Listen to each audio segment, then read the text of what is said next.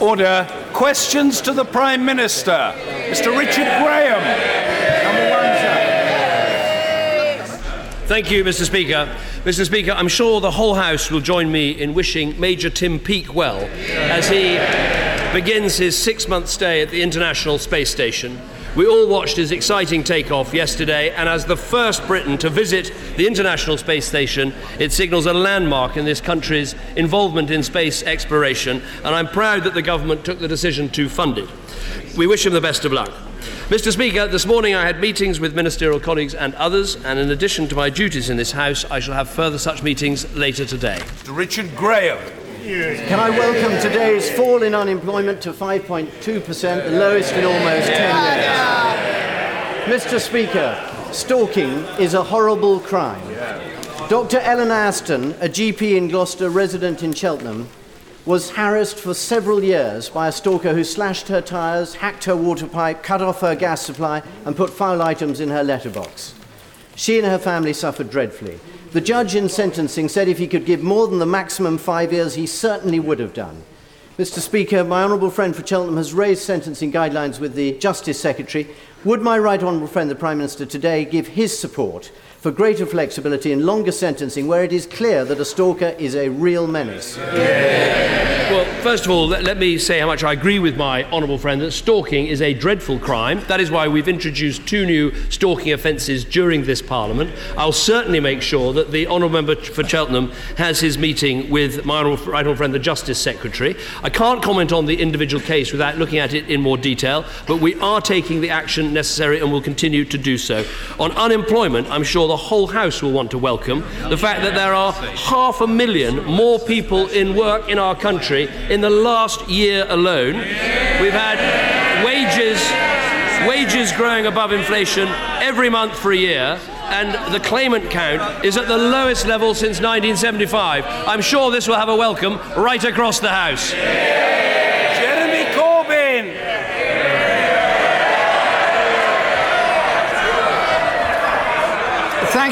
Thank you, Mr. Speaker.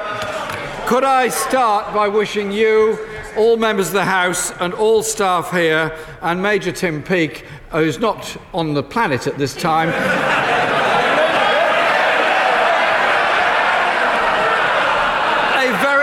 very happy Christmas and a peaceful New Year.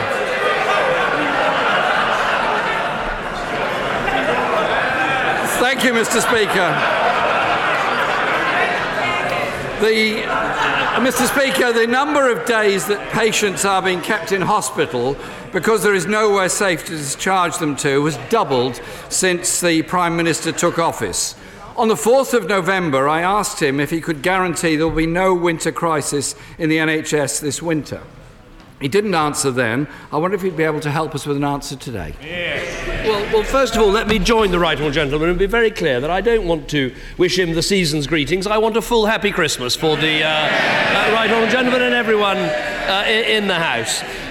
He asked specifically about the NHS, and let me answer specifically about the NHS. The average stay in hospital has actually fallen since I became Prime Minister from 5.5 days to 5 days. And one of the reasons for that is that we kept our promises on the NHS. We put an extra 12 billion in the last Parliament, and we'll be putting £19 billion in cash terms in the NHS in this Parliament. Jeremy Corbyn. Mr. Speaker, just for the record, I did say Happy Christmas. But maybe the Prime Minister wasn't listening at the time. If he's so happy, Mr. Speaker, about the National Health Service, could he explain then why he's decided to cancel the publication of NHS performance data this winter? And there was a time when the Prime Minister was all in favour of transparency, and it's not that long ago. In fact, it was 2011 when he said, and I quote, "Information is power. It lets people hold the powerful to account, giving them the tools they need to take on politicians and bureaucrats." Is it because the number of people being kept waiting on trolleys in A&E has gone up more than fourfold that he doesn't want to publish these statistics? Well, first of all, the data that he quoted in his first question was not published before this government came to office. That's right. And let me quote him some data about the NHS. Let me just take an average day today compared with 5 years ago when I became Prime Minister. On an average day in the NHS today, there are 4,400 more operations. There are 21,000 more outpatient appointments. Yes, there are challenges in A&E, but there are 2,100 more people seen within 4 hours today than 5 years ago. And there is more data published in our NHS than there ever was under Labour. Mr. Speaker, there are huge pressures on the NHS, and they are largely due to the pressures on the adult social care system, which is under enormous stress at the moment. It indeed has been huge cuts in adult social care because of cuts in local government funding. The NHS Chief Executive, Simon Stevens, has called for a radical upgrade in prevention and public health. So would the Prime Minister agree with me that cutting these crucial services is indeed a false economy? Well, first of all, we're increasing the money that is able to go into social care by having the 2% precept on the council tax so that local councils can spend more. But I noticed that the Right Honourable Gentleman mentions Simon Stevens. Our NHS plan is Simon Stevens' plan. The NHS, for the first time, got together and wrote their plan. They asked us for £8 billion. They asked for the money up front. We committed to that plan, unlike Labour at the last election, and we funded it up front. And that's why we see a bigger, better NHS. But none of this would be possible, including the action on social care that we're taking with the Better Care Fund. None of this would be possible without the growing economy that we have and the more jobs we've created. Mr. Speaker, the problem is to do with adult social care. This morning, the NHS Confederation said on BBC Radio 4, and I quote, "Cuts to social care and public health will continue to pile more pressure on hospital and will worsen deficits in the acute sector." What was announced on the social care in the autumn statement falls well short of what's needed. The Health Foundation estimates a funding shortfall of £6 billion will be in place by 2020. How is the government planning to meet that shortfall? Well, I'm glad the Right Honourable Gentleman listens to the Today programme. He might bother to go on it one of these days. That would be a bit of transparency, a bit of sunlight would be very welcome. If he wants to swap quotations, this is what the chairman of the Local Government Association says. The Local Government Association has long called for further flexibility in the setting of council tax, and today's announcement will go some way to allowing a number of councils to raise the money needed. £1.5 billion more increase in the Better Care Fund announced today is good news. It's this government that funded the NHS. They didn't. It's this government that set up the Better Care Fund. They opposed it. It's this government that has the strong and growing economy. And I note, question 4, and still not a welcome for the unemployment figures. Mr. Speaker, the issue of adult social care and cuts in local government spending are very much the responsibility of central government. Can he confirm that NHS trusts are forecasting a deficit of £2.2 billion this year? And indeed, I understand, and the Prime Minister, as part of the Oxford anti-austerity movement, will be concerned about this, that his own local healthcare trust is predicting a £1.7 million deficit. There is a problem of NHS funding. Has he forgotten the simple maxim that prevention is cheaper and better than cure? How can he possibly complain about NHS funding when his party didn't commit to fund the Stevens plan? That we are spending £19 billion more on the NHS, money that wouldn't be available if we'd listened to the Labour Party. Now he says that social care is a responsibility of government. Everything is a responsibility of government, but in fact it is local councils that decide how much to spend on social care, and with the Better Care Fund they have more to spend. But I challenge him again. How do we pay for the NHS? We pay for it by more growth, more jobs, more people having a livelihood. Is he going to welcome that at Christmas time, or doesn't he care about the reduction in unemployment? Mr. Speaker, I have a question from Abby.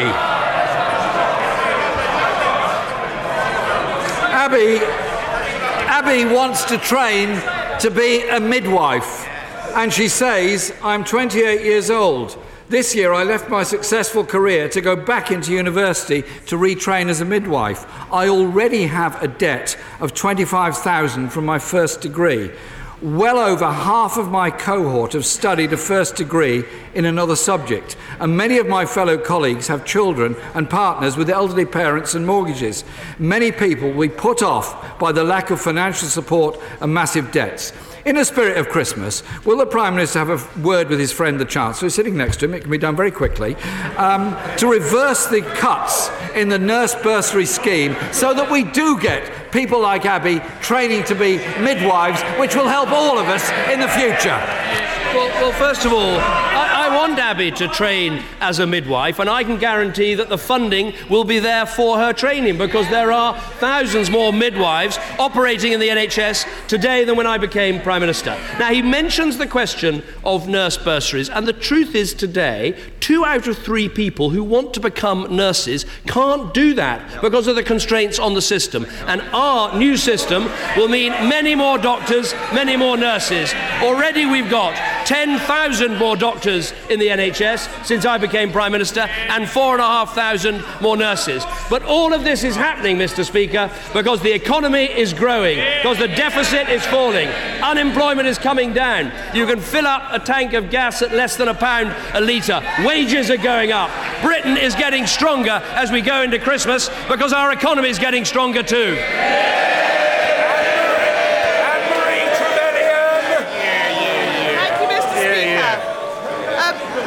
Colleagues from all sides of the House formed a new all-party group for the Armed Forces Covenant, which aims to scrutinise and support the fulfilment of the government's pledges to service personnel and their families. Would the Prime Minister join me in praising the incredible dedication of our armed forces and their families, especially those in my constituency of RAF Boomer, at this festive time when many are separated from their loved ones? And can he reaffirm his personal commitment to the House to delivering his Armed Forces Covenant in practice and in full? Well, can I thank my honourable friend for her question? She's absolutely right. As all of us get ready, hopefully, to spend time with our families this Christmas, there'll be many in our brave armed services who won't be able to do that because they'll be serving abroad or at home. So we should wish them the very best as Christmas comes. In terms of the military covenant, it is one of the things I'm proudest of that we did in the last 5 years, was putting that into law and every year adding to the military covenant, giving veterans priority in healthcare,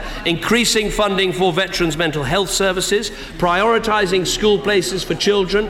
Every year we've made progress on the Armed Forces Covenant, and every year I'm standing at this dispatch box, we'll continue to do so. Angus Robertson. Thank you very much, Mr. Speaker. The Prime Minister will meet shortly with the heads of state and government of the European Union. Will he heed the advice of former Prime Minister John Major and stop flirting with leaving the European Union, which would be, in his words, very dangerous and against our national interests? What I will be doing is getting the best deal for Britain. That is what we should be doing. This government was the first to cut the EU budget. It was the first to veto a treaty, the first to bring back substantial powers to Britain. We got a great record on Europe, and we'll get a good deal for the British people. Angus Robertson. Thank you, Mr. Speaker. We were reminded this week that there's a very strong majority in Scotland to remain within the European Union. And the Prime Minister has failed. I know his side doesn't like to hear it, but the Prime Minister has failed to give any guarantees that Scotland won't be forced out of the EU by the rest of the UK. Does he have any idea of the consequences of taking Scotland out of the EU against the wishes of voters in Scotland? This is a United Kingdom, and this is a United Kingdom issue. And what I would say to him is, why is he so frightened of listening to the people and holding this historic referendum passed through both these Houses of Parliament in the last week? I say, get a good deal for Britain and then trust the people. Carl McCartney. Thank you, Speaker. The Prime Minister has previously visited RAF Waddington in my constituency of Lincoln, and I am sure will, like me, wish all the service personnel and their families well as they carry out operations during the Christmas period. Given that the United Kingdom is now conducting airstrikes over Syria as well as over Iraq, and in light of the Leytonstone attack, why is our country still not at the highest level of threat? Well, first of all, let me join my honourable friend in praising those at RAF Waddington who work round the clock to keep us safe in our country and are doing such vital work. As he will know, the threat level is set in this country not by politicians but by the Joint Terrorism Assessment Centre, JTAC. They currently set it at severe, which is the second highest level. So I can confirm what I said to the House on the 26th of November. The UK is already in the top tier of countries that Daesh is targeting, and I can also confirm that that part of my statement was cleared in advance by the chairman of the Joint Intelligence Committee. So the threat level today is severe, which means that a terrorist attack is highly likely. That's been the case since August. The highest level is critical, which means you believe an attack is imminent. But were we to go to that level, it would be for JTAC to advise, not for ministers. Tulip Siddiq. Thank you, Mr. Speaker. I'm proud to represent a constituency that boasts of 7 synagogues, 4 mosques, over 35 churches and 2 temples. However, last night, Donald Trump reiterated that one of these communities would not be allowed into America simply because of their religion, seemingly unaware of how divisive this is. In our country, we have legislation that stops people from entering the country who are deemed not to be conducive to public good. Does the Prime Minister agree that the law should be applied equally to everyone, or should we be making exceptions for billionaire politicians? No, well, first of all, let me join the Honourable Lady in being proud of representing a country which I think has some claim to say we are one of the most successful multiracial, multi-faith, multi-ethnic countries anywhere in the world. There's more to do to build opportunity and fight discrimination. Now, I agree with her that it is right that we exclude people when they are going to radicalise or encourage extremism. I happen to disagree with her about Donald Trump. I think his remarks are divisive, stupid and wrong, and I think if he came to visit our country, I think he'd unite us all against him. Mark Pawsey. Thank you, Mr. Speaker. By the time the House next meets for questions, many people will have started their New Year's resolutions, and for many, that resolution will be to give up smoking. Given that Public Health England has recently stated that e-cigarettes are 95% safer than tobacco, and half of the population is unaware of that fact, will the Prime Minister join me in highlighting the role that e-cigarettes can play in helping people give up tobacco for good? Well, certainly as someone who's been through this battle a number of times, eventually relatively successfully, lots of people find different ways of doing it, and clearly for some people e-cigarettes are successful. I think we do need to be guided by the experts. We should look at the report from Public Health England, but it is promising to see that over 1 million people are estimated to have used e-cigarettes to help them quit or have replaced smoking with e-cigarettes completely. So I think we should be making clear that this is a very legitimate path for many people to improve their health and therefore the health of the nation. Callum McCaig. Thank you very much, Mr. Speaker. During the referendum, the Prime Minister pledged to deliver carbon capture and storage at Peterhead, something he reiterated in the Tory party manifesto. Yet, on the eve of the Paris climate talks, he pulled the plug. Can I ask the Prime Minister which he sees as the greatest betrayal? That of Scotland, that of his manifesto, or that of the entire planet? Of course, the greatest success is the Paris climate change talks, and I want to take this opportunity to pay tribute to the Secretary of State, who was one of the key negotiators who helped to deliver this global goal, which is so much better than what happened at Copenhagen, and better even than happened at Kyoto. Now, let me answer him directly on carbon capture and storage. In government, you have to make tough choices. You have to make decisions about technology that works and technology that isn't working, and we are spending the money on innovation, on energy storage, on small nuclear reactors, on other things, on energy heat systems for local communities that will make a difference. To govern is to choose, and we made the right choice. Nigel Adams. Thank you, Mr. Speaker. This Friday sadly sees the closure of Britain's last deep coal mine at Kellingley in my constituency.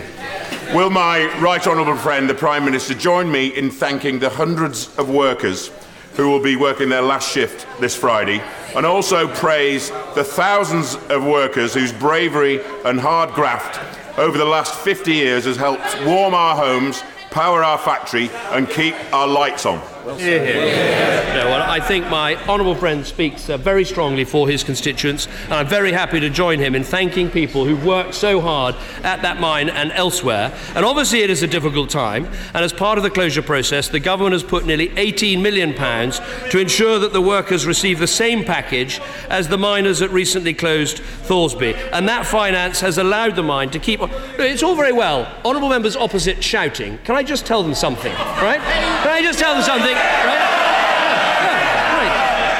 Right, this is the official policy of the Labour Party. Just right. We must take action to keep fossil fuels in the ground. Right, that is their policy. Right. They've also got a policy, by the way, of reopening coal mines. So presumably, what they're going to do is dig a big hole in the ground and then sit there and do nothing. What a metaphor for his leadership of his party.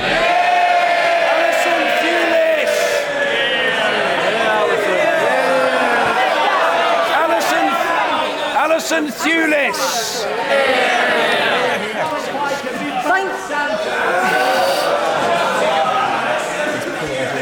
Thank you, Mr. Speaker. The Prime Minister promised during the election campaign that he would not restrict child benefits to 2 children. Since then, he's not only reneged on that, but as a result, he's brought in the rape clause for women who have, in order for women to receive child benefits. Since July, I've asked a number of times to a number of his ministers, and nobody has been able to tell me how this will work. Will he now drop the 2-child policy and the rape clause? First of all, we have made absolutely clear, and let me make clear again, there is no question of someone who is raped and has a child of losing their child tax credits or their child benefit. No question at all. But is it right for future claimants on universal credit to get payments for their first 2 children? I think that it is. Ranald J. Wardener. Thank you, Mr. Speaker. Is my right honourable friend aware that thanks to the Chancellor's protection of the police budget, 108 more police officers are being recruited to protect the people of Hampshire? And while there is more to do in tackling crime in more rural areas, would you agree with me that this is an important step in prioritising the front line, and the Home Office and Hampshire Constabulary have made real progress in making our police more effective, more efficient and more resilient? No, well, I'm delighted to join my honourable friend in saying that it was the right decision to make sure we have this extra funding for the police. By the end of the spending settlement, it is actually an increase of £900 million in cash terms by 2019-2020. I'm delighted there'll be more officers on the street in Hampshire. But I come back to the same point. You cannot fund the NHS, you cannot fund the Home Office, you cannot fund the police unless you have a growing economy with more jobs, people paying their taxes and making sure you've got a strong and stable economy. And that is what's happening in Britain today. Gisela Stewart. In his farewell speech, the outgoing director of the British Museum said, "The British Museum is perhaps the noblest dream that Parliament has ever dreamt. Parliament decided to make a place where the world could be under one roof, where the collection would be free to all, native or foreign, where every citizen would have the right to information, and where all inquiry would be outside political control." Does the Prime Minister agree that the partnership, the workings of the British Museum, with such things as Birmingham Art and Museum Galleries for the Interfaith Gallery next year is important, but that will not happen unless our museums and galleries continue to be funded properly? Well, first of all, let me join the Honourable Lady in paying tribute not only to the British Museum, which is an absolute jewel in the British cultural crown, but also to Neil McGregor, who gave it such extraordinary leadership. She will, given her heritage, will perhaps be amused by the fact that when they put on that brilliant exhibition about Germany, I took Chancellor Merkel to show her this fantastic exhibition, and the next thing I knew, the Germans had poached Neil McGregor to run their cultural institute in Germany. But nonetheless, in the spirit of European cooperation that is going to be very vital this week, I'm happy to see that happen. But I do want to see the British Museum complete all of its partnerships, not just across the United Kingdom, but also internationally. And she will have seen that in the autumn statement, the British Museums got a funding settlement with which they were rightly very pleased. Fiona Bruce. According to Oxfam, the UK has donated a generous 229% of its fair share of aid in support of Syrian refugees, the highest percentage of the G8. Yet worldwide, only 44% of what is needed by those refugees has been donated. Does the Prime Minister agree it's critical that other countries step up to the plate, as the UK has more than done? And would he update the House on progress in support of Syrian refugees? Well, first of all, can I say how much I agree with my honourable friend? Britain is doing its moral duty in terms of funding the refugees and the refugee camps. We're going to hold this conference in February, bringing the world together to make sure there's more funding in future, and that's going to be absolutely vital.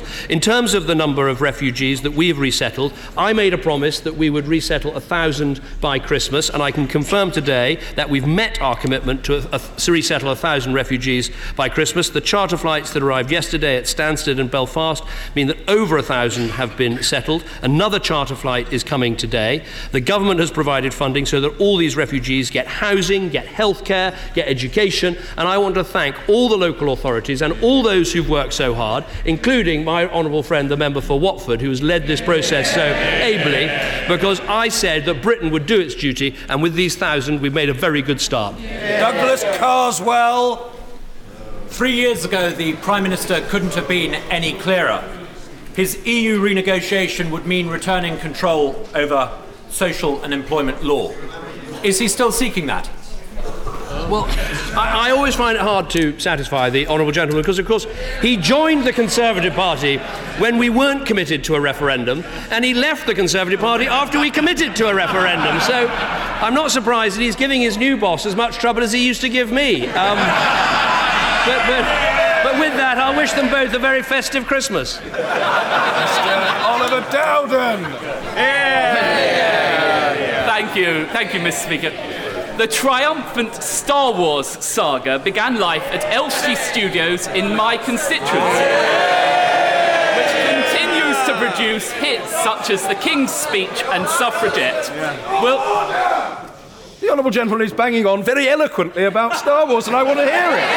Mr. Dowden. Will the Prime Minister join me in pledging support for our thriving British film industry, which makes such a valuable social, cultural and economic contribution in Hertsmere and across the United Kingdom? I think my honourable friend raises an important point, because this is not only very exciting for children, and I have to say quite a lot of parents are looking forward to this film, but this is a film being made in Britain with many British actors, with some brilliant British technicians, showing the strength of the British film industry. And I would say this, but also backed by the British government and British taxpayers with the excellent resources that we provide. And let me just say to my honourable friend, as I've worked with him for so many years in so many different ways, I know that he will never join the dark side. Marion Fellows. Thank you, Mr. Speaker.